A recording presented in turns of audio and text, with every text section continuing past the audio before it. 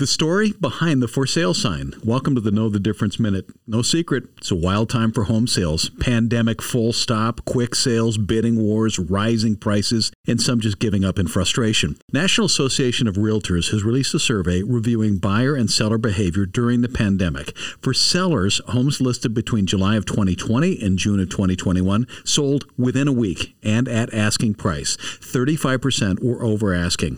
For buyers, it took 8 weeks to find a home. 41% started online, but 87% wound up using an agent or broker.